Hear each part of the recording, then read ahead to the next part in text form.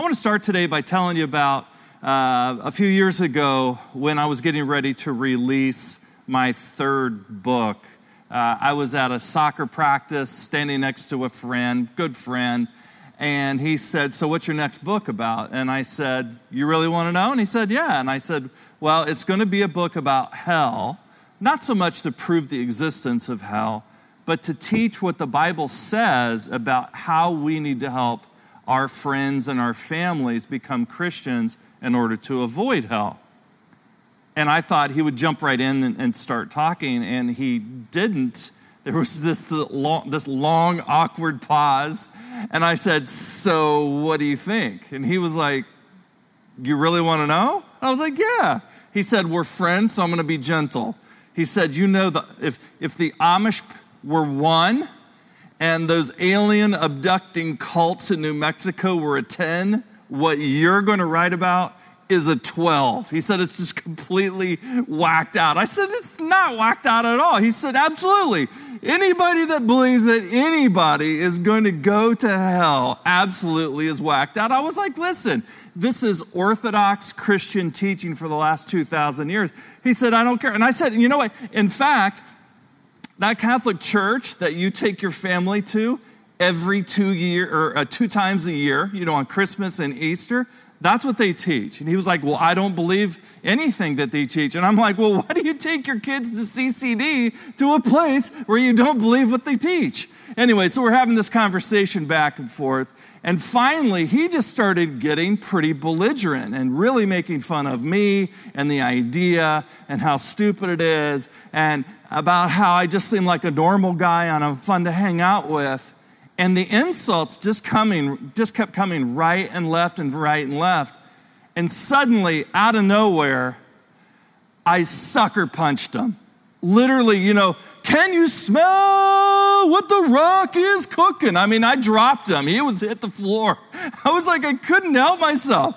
And suddenly I realized I am the first pastor in the history of Christianity to sucker punch someone straight to the ground in my mind, because I didn't hit him at all. I wanted to hit him. I wanted to hit him so bad, but I didn't hit him at all. You know what I did? I sort of stood there awkwardly for a moment, and then I said this stupid joke. I was like, "You want to know what's really stupid?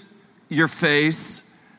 Such a stupid joke. It was the worst. I'm terrible at comebacks. Ask this stuff. Your face is stupid. And then he kind of made a laugh, and then as he walked away, he said, "Man, I got to go." As he walked away with that sort of half-hearted, "I'm leaving now, and our relationship is never going to be the same, Brian, ever, because you view me as someone that needs to be saved." We're in the middle of this series that we're calling Stop at Nothing, and what we're doing is we're going through one of my favorite books in the Bible, the book of Philippians. The book of Philippians tells the story about how the Apostle Paul is in prison awaiting news whether or not he's going to be executed or not. And while he's in prison, friends of his in a church called Philippi in Greece sent him money in order for him to eat. And while he's there, he grabbed Timothy and said, "Hey, I want you to send a letter back." And he sent a letter back with a guy named Epaphroditus, thanking them. Now, in the middle of that letter, the Apostle Paul talks about this feeling of being judged as Christians, this feeling of being ashamed, this feeling of being belittled, of persecuted, and in fact, possibly facing martyrdom. So let's look at the passage that we're going to look at today. Philippians chapter 1, verse 20. And before we jump into that, again, I want to ask every single person that's watching to download our church app and look at the scripture verse on the church app. You can get our church app by going to the Google Play or the App Store, look up CCV Mobile. Once you do that, you download the app, you look on the top right-hand corner, there will be a tab that says Bible, and it will bring up the passage we're going to look at right now.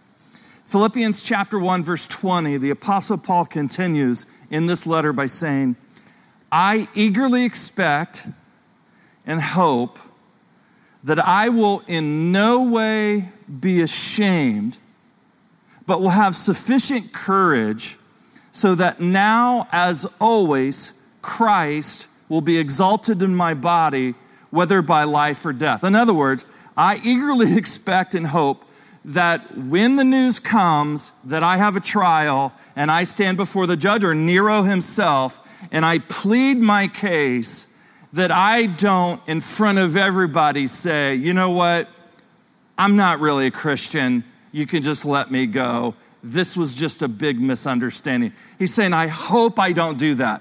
I hope I have the courage to stand tall and deliver the news straight, regardless of what's going to happen to me. So he continues in verse 21. He said, the reason I'm praying for this courage, that if I'm put into the situation where I might die, if I maintain my belief in Jesus, the reason I can have that courage is because to me, to live is Christ. To me, I'm living in Christ right now, but to die is gain. That, if I go on living in the body, this will mean fruitful labor for me. That if God delivers me from this possible execution that I'm going to face, I can go out and start more churches. But if he doesn't allow me to get out of it, then I'm going to be with Jesus immediately. It's a win-win situation. It's not a lose-lose situation. Yet, what shall I choose? I don't know, Paul says. I'm torn between the two.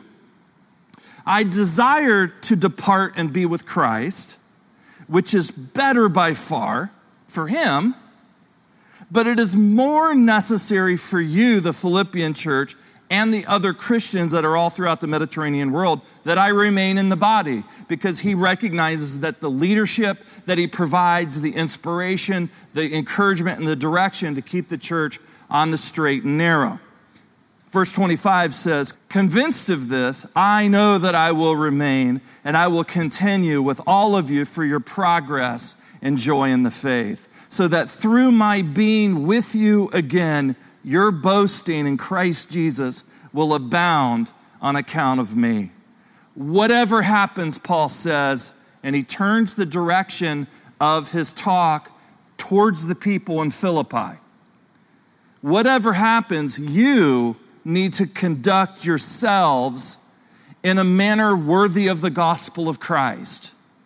In the same way that if I'm going to face the possible scenario of execution, you need to prepare yourself for the possible scenario of an execution, and you need to handle yourselves in a way that's worthy of Christ. Whatever happens, conduct yourselves in a manner worthy of the gospel of Christ.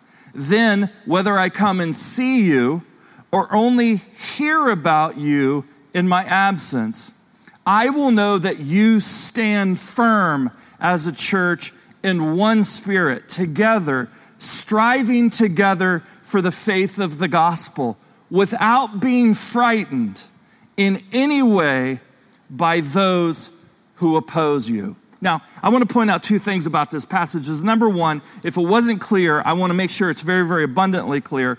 Paul doesn't want to deny Christ to escape death. I eagerly expect, in verse 20, and hope, that I will in no way be ashamed, the assumption is, of possible execution. Paul was talking about martyrdom. He knew that at any moment the guards could come and grab him, take him down the hallway, and just cut his head off. He wouldn't be crucified. Church history tells us that Peter was crucified because he wasn't a Roman. Romans were not allowed to be crucified. So Paul, according to church tradition, eventually was martyred through having his head cut off. And so Paul knew that at any point that he could be pronounced guilty. And he's saying, I just want to make sure that I have the courage to stand up if that's the case. But the bigger thing that I want you to notice is that Paul doesn't want the Philippians to deny Christ in order to escape death. Whatever happens, you need to conduct yourselves in a manner worthy of the gospel in the same way Paul's going to conduct himself worthy of the gospel if he's standing up in front of someone and has to give his testimony? What Paul is saying is that all I have to do is say, I don't believe in any of this, and I can get off scot-free. He would just walk away a free man. And Paul's saying that he didn't want to do that, and he didn't want the Philippians to do that. He wanted them to stand firm in the opposition that they were facing. Let me ask you this question, hypothetically. If someone walked up to you and put a gun to your head and asked you to deny knowing Christ or they would kill you, what would you say? Would you say that I'm a Christian, I'm not going to back down? Or would you say, I have no idea why you're thinking that, put the gun down? They're probably 50-50, what people would choose. Let me ask you this scenario. If the same thing happened to your kid, deny Christ or be killed, what would you tell them to say? I know what I would tell my kids to say. You tell them that you're Buddhist. You tell them you're Jewish. You tell them whatever you can to get out of that situation, because you shouldn't, as a kid, be put into that situation. But more importantly, it's just words. At the same time, is it just words? Jesus said in Matthew chapter 10 this, be on your guard. You will be handed over to the local councils and be flogged in the synagogues. On my account, you will be brought before governors and kings as witnesses to them, to the Gentiles. Do not be afraid of those who kill the body but cannot kill the soul. Rather, be afraid of the one who can destroy both soul and body in hell. Whoever acknowledges me before others, I will also acknowledge before my Father in heaven. But whoever disowns me before others, I will disown before my Father in heaven. And so the question is, does Jesus mean that? Great spiritual writer Soren Kierkegaard would say, of course Jesus meant that. Kierkegaard said the Bible was very easy to understand, but we Christians are a bunch of scheming swindlers. We pretend to be unable to understand it because we know very well that the minute we understand, we are obliged to act accordingly. One of the big issues in the 4th century of the church was, do we accept back into the church people who, when they were persecuted and they were to the point where they had to claim Christ or die, they just said what I told my kids to say. I'm not a Christian, I don't know how you heard this, and they lived. And then once Constantine became the ruler, and in 325 AD, 300 or more pastors all came together from around the Mediterranean world in what was called the Council of Nicaea. Nicaea is a small city in ancient Turkey. And together they crafted a creed. Creed comes from, it's not the terrible band from the 90s. Creed comes from the Latin word, credo means I believe, or I confess. And so they wrote the Nicene Creed. And what you need to understand is that the majority of the pastors that showed up in Nicaea to form that council, to write that creed, the majority of them had suffered immense pain, isolation, and persecution. They were maimed, hands cut off, eyes missing, unable to walk. It was an unsightly crew that gathered. And so they asked the question, can you not confess Christ in the face of persecution and then be forgiven and brought back into the church? And the answer is, of course you can. You can be forgiven of anything. But the bigger question is, why would you? Now, if you're sitting there thinking, what in the world does this have to do with me? I just want to pause and say that for some of our brothers and sisters that are watching right now that are in northern India, they know very well what I'm talking about here. You become a Christian in one of our partner churches in northern India, the entire village will ostracize you because now you're a Christian and the rest of them worship the sun and the moon, or they're Hindu. For them, it is very real. But for the vast majority of people that are watching us in Western country, what are you going to suffer from? Like, Taking too long in the Wawa line? Like, the possibility of us getting into a situation where we're going to suffer, honestly, just isn't that real. It isn't that realistic, suffering for our faith. And so the bigger situation is this. Not are we going to die, but are we so committed to our faith that we are willing to put Christ first and die for it? Greater love has no person, Jesus said, than for someone to lay down their life for a friend. And if we're going to have that kind of love exude through us as Christ followers, then definitely our love for Christ himself would be even greater than that. And how does that come about? That comes about and is reflected in the way we talk, in our time, in our priorities, but more importantly, when we feel ashamed or ostracized because of our faith. Maybe it's not so much that there isn't suffering here in the United States. Maybe it's that there aren't holy Christians here in the United States. Maybe for the vast majority of non-Christians that are in our society, they've actually never seen a disciple of Jesus fully living out the way and the life and the teachings of Jesus. We have to honestly consider that as a possibility. Maybe the reason my neighbors and your neighbors are so nice to us, maybe the reason that the people that we rub shoulders with at restaurants, maybe the reason the people that we work with have absolutely no problem with our faith is because we don't live any differently from them.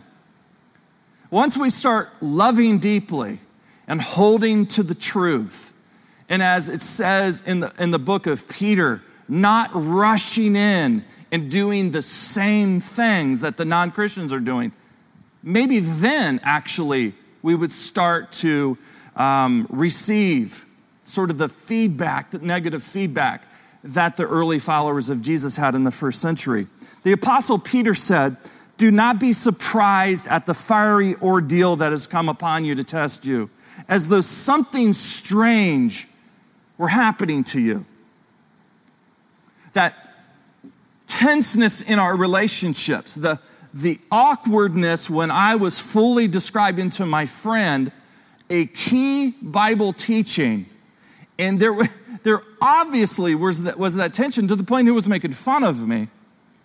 The Apostle Peter says, you ought not act like this is something that is foreign to you, that this is part of what it means to be a Christian. The reason this is such a big deal for us is that the people who are doing the ridiculing are the people who need Jesus. That there are many people watching right now that have a difficult situation right now in their marriage because one person is a Christian and the other person isn't. And the person that is a Christian is constantly made to feel less than. Maybe there is a parent that is trying to help their child. Maybe their child is at a university doing things that they shouldn't do, or maybe they're grown and they're doing things that they shouldn't do and they want to help that child become a Christian. The Bible tells us that awkwardness, that strain that you're feeling in your family is normal. Jesus said in Matthew 10 that sons will hate their fathers, daughters will hate their mothers, that the family relationship, oftentimes when we're living out the gospel, will be strained, not because we're jerks, not because we're unkind, not because we're critical and backbiting and judgmental, but because the gospel itself is confrontational. It causes people to assess where they are with God. I just want to close by saying this. A number of years, a friend of mine asked, "Well, you go and visit my dad in the hospital. He's on his deathbed." And I love doing this. People are open to the gospel. I've done it many, many, many times. I show up at the hospital, and this was a guy who made fun of me constantly. She was going to the church where I served as a pastor. She was constantly telling me all of the terrible things he said about me, all of the terrible things that he said about other Christians. I went and visited with him. I thought for sure being on your deathbed would cause his heart to soften, but that simply wasn't the case. So after about 15 minutes, I thanked him for the opportunity to meet with him. I said, would you give me permission to pray with you? And he said, sure, if you want to. And then I prayed with him and left. And then when I got to the elevator, I thought, you know what? No, not on my watch, no. And I walked back into the hospital room. And I said, listen, Ray, you're dying. Like today, tomorrow. The Bible says, whether you believe it or not, that you're going to be separated from God for all eternity. And so I'm going to do something right now. I'm going to beg you to become a Christian. I'm going to beg you, please don't harden your heart. I'm begging you. Your daughter is begging you. Your family is begging you. And I'm just bending over and just pleading with him. And then I look up and I see his eyes start to well up. And he told me to come here. And when I leaned over, he said, thank you for coming back for me. I want to do this. I want you to baptize me right now. Friends, I don't know what your relationships with your family members and your friends look like, but they do not have an unended open license for all of eternity. At some point, the curtains on their life will close and they're going to stand before God. And the Apostle Paul is begging and pleading with you and me to tell them while there is still time that there is hope in Jesus. Please, please follow him. Let's pray. Our God, we thank you so much for what you're doing through our community, the way you're adding new people to our family, and the way that you're helping us to stand strong as one community for the gospel. Help us to impact our friends and family with the teaching that there is a God, you love us, you have a plan for our lives, but we must surrender ourselves to you. Help us to share that in Jesus' name. Amen. Thanks for listening to Brian Jones Sermons. For more information and to find similar articles on this topic and more, please go to Brian's website at brianjones.com.